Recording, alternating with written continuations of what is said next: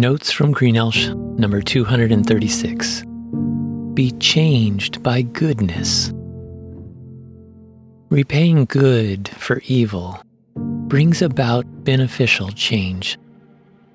Recently, my daughter, who teaches elementary school, helped two students reconcile. The students hadn't been getting along, so my daughter assigned them to think of 3 positive things about the other person. In a few days, my daughter and another teacher met with the students to help them change how they had been acting. As the students shared what was good about the other person, it helped them lay a foundation for relating to each other with kindness and respect. Restorative justice only works if all parties are willing to admit any wrongdoing and make changes to move forward in a positive way. Fortunately, these 2 students were. This note builds on my note from last week, where I talked about the beauty that you can experience if you are open to God changing your mind and heart. Hopefully, you are open to being changed by God's goodness. New life with God can start today and be enjoyed every day if you admit any wrongdoing and let Him forgive and restore you. God's goodness brings everlasting benefit. The Bible teaches that you should treat others the way you want to be treated. Also, that it's a blessing to give more than to receive. My daughter's students experience the benefits of this wisdom. Most likely, you have also.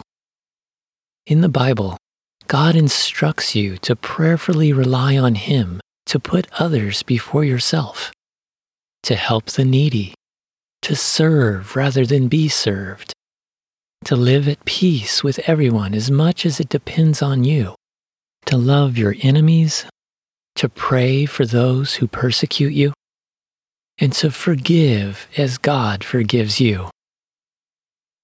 Unfortunately, this lifestyle is countercultural in our fallen world of broken people. Yet it is achievable if you let God work through you. As wise and benevolent King of the universe, God does not ask you to do anything that He has not already done. God is good, and He treats others with goodness. When Jesus, God the Son, became a man and lived among people to show them the ultimate way of life, whoever encountered Him was changed by His goodness. Jesus loves you, understands you, and empathizes with you. Therefore, He came to fulfill your deepest need, which is to be saved from your wrongdoing and be reconciled with God. Many rejected Jesus because of doubt, self-righteousness, cares of the world, comfort, busyness, or a love for money, possessions, or power. But those who received Him were changed for the better. The Bible describes numerous examples of people changed by God's goodness expressed through Jesus. Eyewitness accounts are found in the books of Matthew, Mark, Luke, and John. The blind, the diseased, the lame, the demon-possessed were healed. Even sick people who died were brought back to life. The emotionally disturbed, the traumatized, the marginalized, and the forgotten were sought out, loved, and restored. God's saving work in Jesus is still changing people today.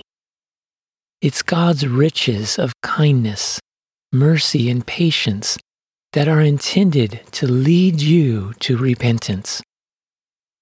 Let the goodness of God change your mind, your heart, and your very self for your best, as only He can.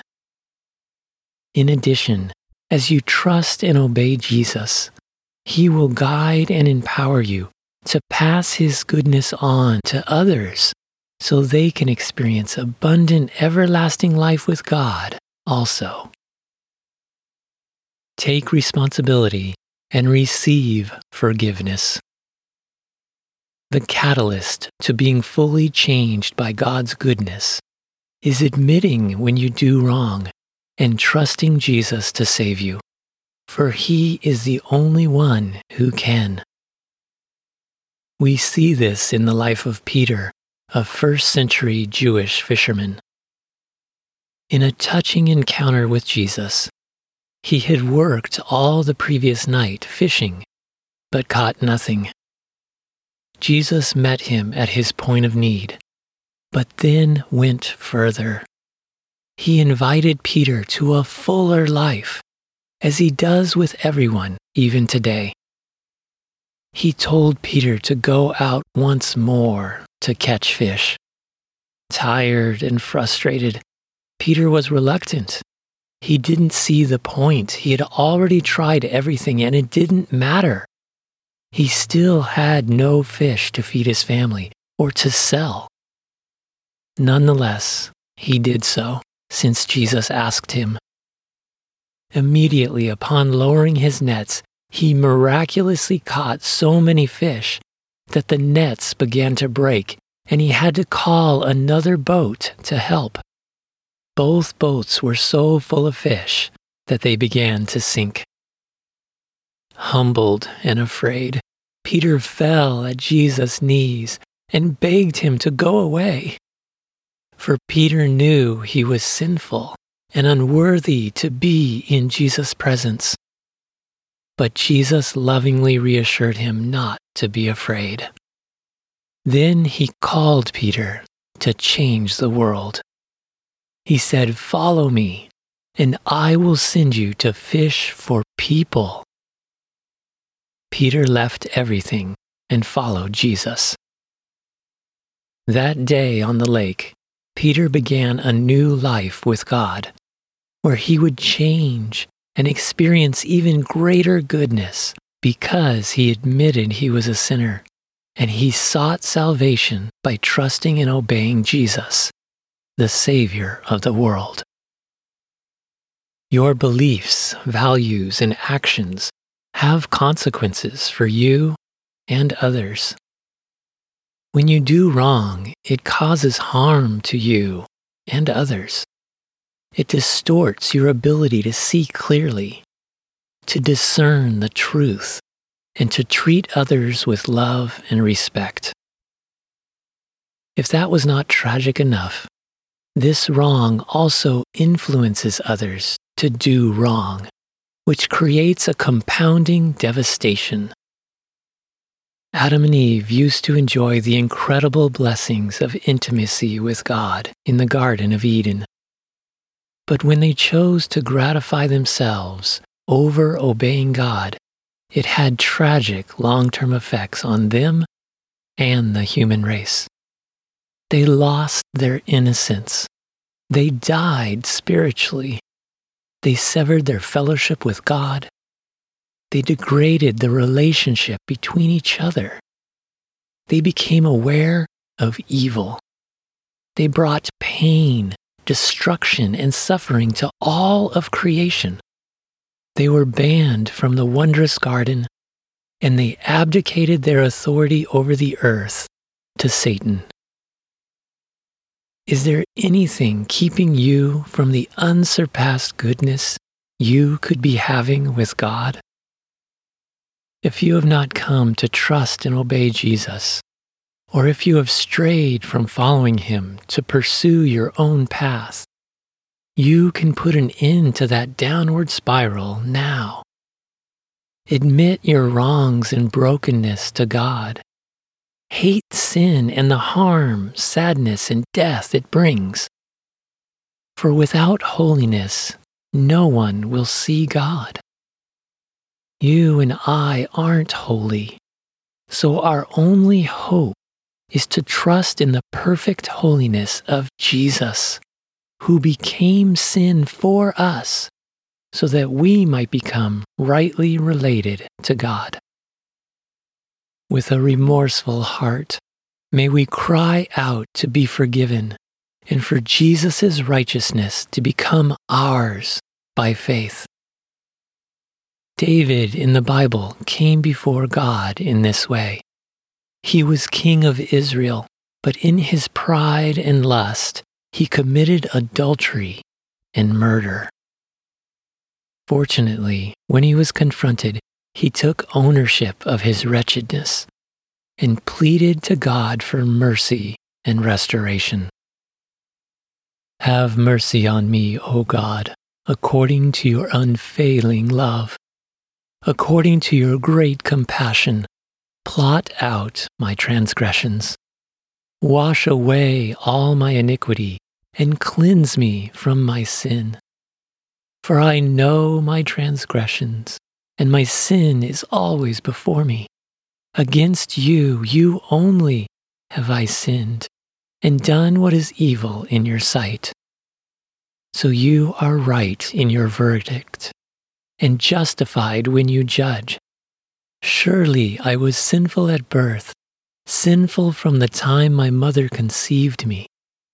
Yet you desired faithfulness, even in the womb. You taught me wisdom in that secret place.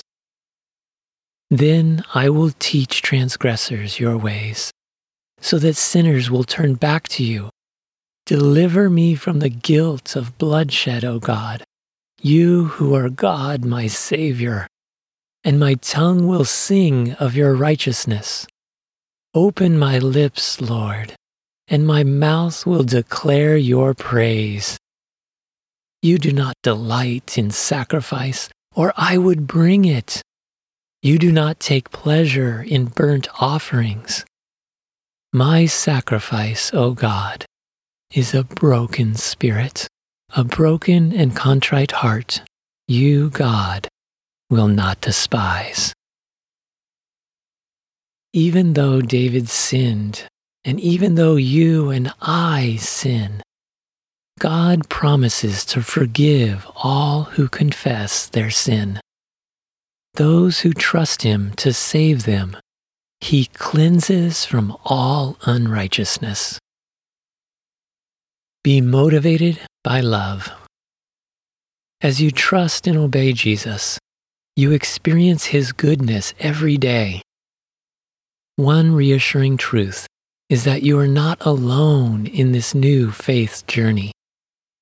You don't have to strive in your own strength to do what's right.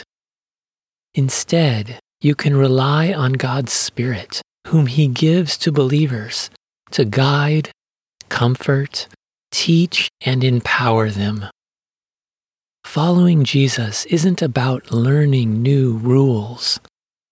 Rather, it's about learning to love Him in dear relationship and letting Him change you to become more like Himself and to do what He does.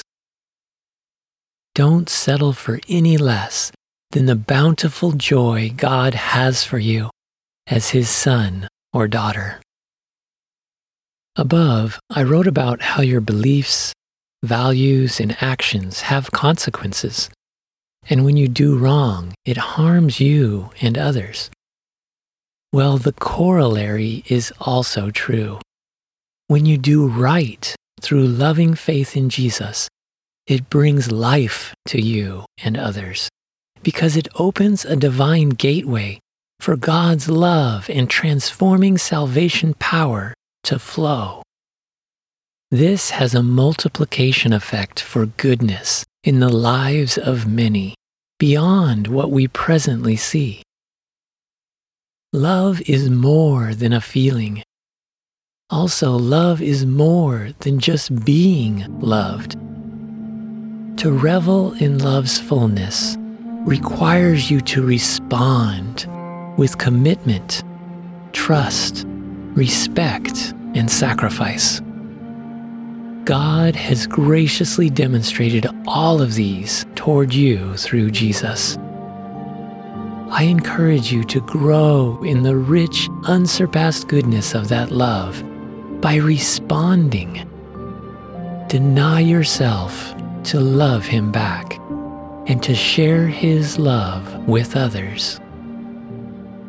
In conclusion, spend time each day discovering and celebrating how great God is.